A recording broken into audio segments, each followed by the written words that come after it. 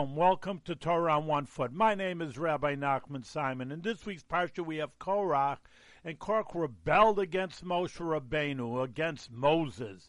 And Moses prayed for everybody. He prayed for the spies. He prayed for the people who complained about this, that, and the other thing. Well, why didn't he pray for Korach? He did try to make peace with Korach, but ultimately if you deny Moses, you're denying your help. For example, if you go to the doctor, you say, the doctor, I didn't go on a diet, like you say, I didn't take the pills. All right, we'll find another solution, the doctor will tell you.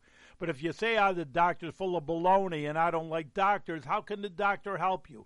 It's the same thing with Moshe Rabbeinu, that if you deny the help of the leader of Moshe Rabbeinu, then you deny your help.